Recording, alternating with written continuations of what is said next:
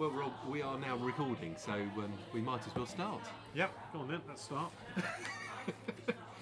Well, in true planning style, we didn't really plan how we would do this introduction thing. But we are gathering here together. Where are we? In the LRC, Learning Resource Centre, with loads of students, a buzz going around the place, and Costa Coffee, so that's what you can hear in the background. And hopefully the rest of you listening to this should get a sense of our atmosphere and environment we're working in. But what is this podcast all about, Rob? So it's called Pondering HE. So the HE bit's straightforward, isn't it? Higher education. And the pondering, what's that? Well, when you suggested the title, it was a word that I don't find myself using very often. And I suppose it's quite an old-fashioned word, but actually having that sense of thinking about the history of where we've come from, could help us think about where we're possibly going or where we could end up. And I hope that's one of the things we sort of talk about during the next 6 or so podcasts we've planned to make. Yep, absolutely. I mean, for me, what I find really interesting is that when you read a load of stuff about higher education policy documents and whatnot, it always comes through, it seems, with clarity and understanding of what the ideas are all about and how things are going to be implemented with the politicians' with the politicians' clarity. But actually, living in the world of HE, I do wonder what on earth it is that we're doing often, and how we're having an effect, and also how we're preparing people for the world. I don't think it's straightforward. No, and I suppose the reflection that we might see outside of higher education at the moment is exactly what we're experiencing in terms of lots of uncertainty, lots of dynamic change, and no real sense of where we might end up. Yep, absolutely. And I was thinking about this the other day, really, since I left university 30 years ago with a degree in microbiology, which of course I find really useful nowadays. My path has been hugely varied, been all sorts of different things going on, and I do ask myself the question, how did my degree then help me now? And it has in some respects, and it hasn't in others, and I'm not quite sure. And with our responsibility to students now, I think we need to take those questions really seriously. Do you think that our responsibility for students is really fully explored? I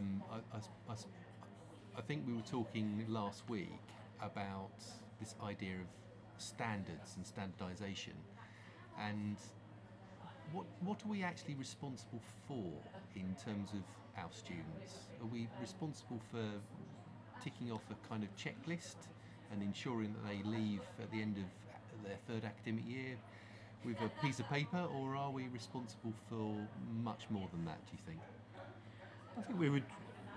I think it can be very easy with people involved in quality, academic standards, the regulators, to be overly focused on process. And I can see that's a world that they inhabit and feel comfortable with. But every engagement I have with a student, every conversation I have, when I look at their work, and I'm imagining and trying to work out what's the best way to say something to them that will be helpful. All these sorts of questions are live and very active in my mind and in the conversations I have. So it's really quite complex. And I think in this podcast it'd be good to pay attention to that and how we discharge those responsibilities in the lived moment, as opposed to thoughts beforehand. Yeah, those are my initial reactions. Okay, well, I think what we need to do now is just run through quickly the sorts of things we'll be doing over the next few podcasts. And as I said earlier, I think the intention was to produce 6.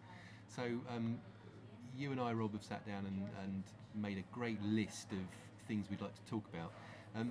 first of all on the list was assessment. Was there anything you wanted to say now about the kinds of thing you wanted to talk about in that podcast? Yeah, I think when we mark a piece of work, what we say about that work in a way that is helpful for students, and also as students are writing their work, and how they engage with those assessment criteria, to me is not that clear. And there's lots of other things that are going on. There's that sort of a co-created level of understanding of the students' developing knowledge and of our knowledge, and how that mingles together. And I think it's quite complex. I think it's worth exploring a little bit. Absolutely, and I'm kind of looking forward to that week because, as we've talked about previously, I often struggle with that notion of feedback and criteria, so I'm looking forward to that. I think the second one was pretty much driven by me and this idea of uncertainty and ambiguity in terms of what we are preparing our students for when they leave here. And I'm particularly interested to discuss a little bit this idea of standards, and we're working in a slightly changed university degree level landscape with these new degree apprenticeships where we are delivering degrees to a very clear standard, and I think we need to kind of challenge that a little bit. Not that I think it's possible to change those standards in the short term, but I think we need to be quite critical and analytical about what we're actually doing in a way that allows us to be confident that those students leaving are actually going to be prepared for the wider world. So that would be our second one. Yeah, that sounds good to me. The third one, creativity, which I think is another one of yours. Well, we've actually decided to do two on creativity, I think, and we talked about creativity in the context of output in the way that we observe our students produce assessment, work, reports, essays, presentations, videos, whatever, but actually exploring the kinds of artifacts, I think might be a better way of putting it, that our students produce from a creative perspective, I think is very, very important. And you've experimented with some ways of doing that, and so have I. So hopefully for our third podcast we can deal with that. And then we've got a fourth podcast, which was a follow-up on creativity that I can't actually remember what we were talking about. Well, perhaps we could be creative in how we think We about. might need to be. We think about that. Yeah. Then we've got foraging and breadcrumbs.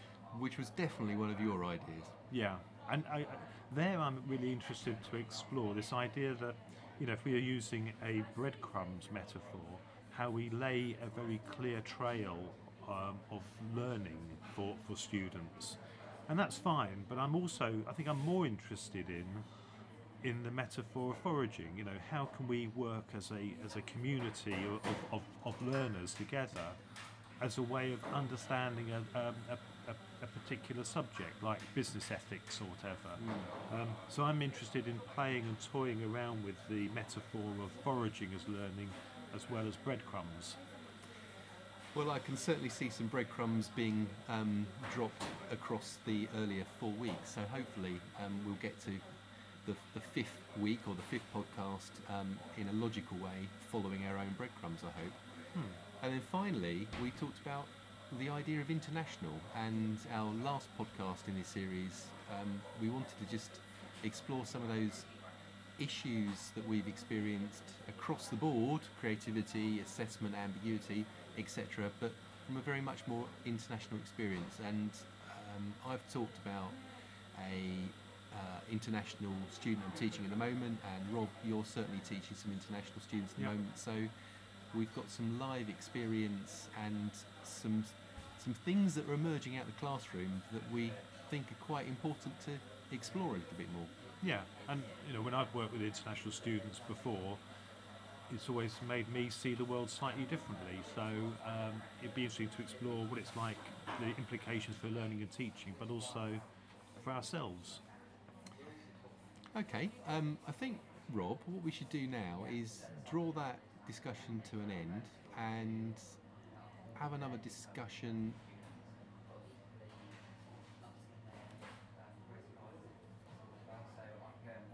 I think what we ought to do now, Rob, is draw that discussion to an end and actually listen back to what we've done and see how we can think about structuring and organising some of the content of those 5 weeks. Time for a coffee, I think. That sounds good to me.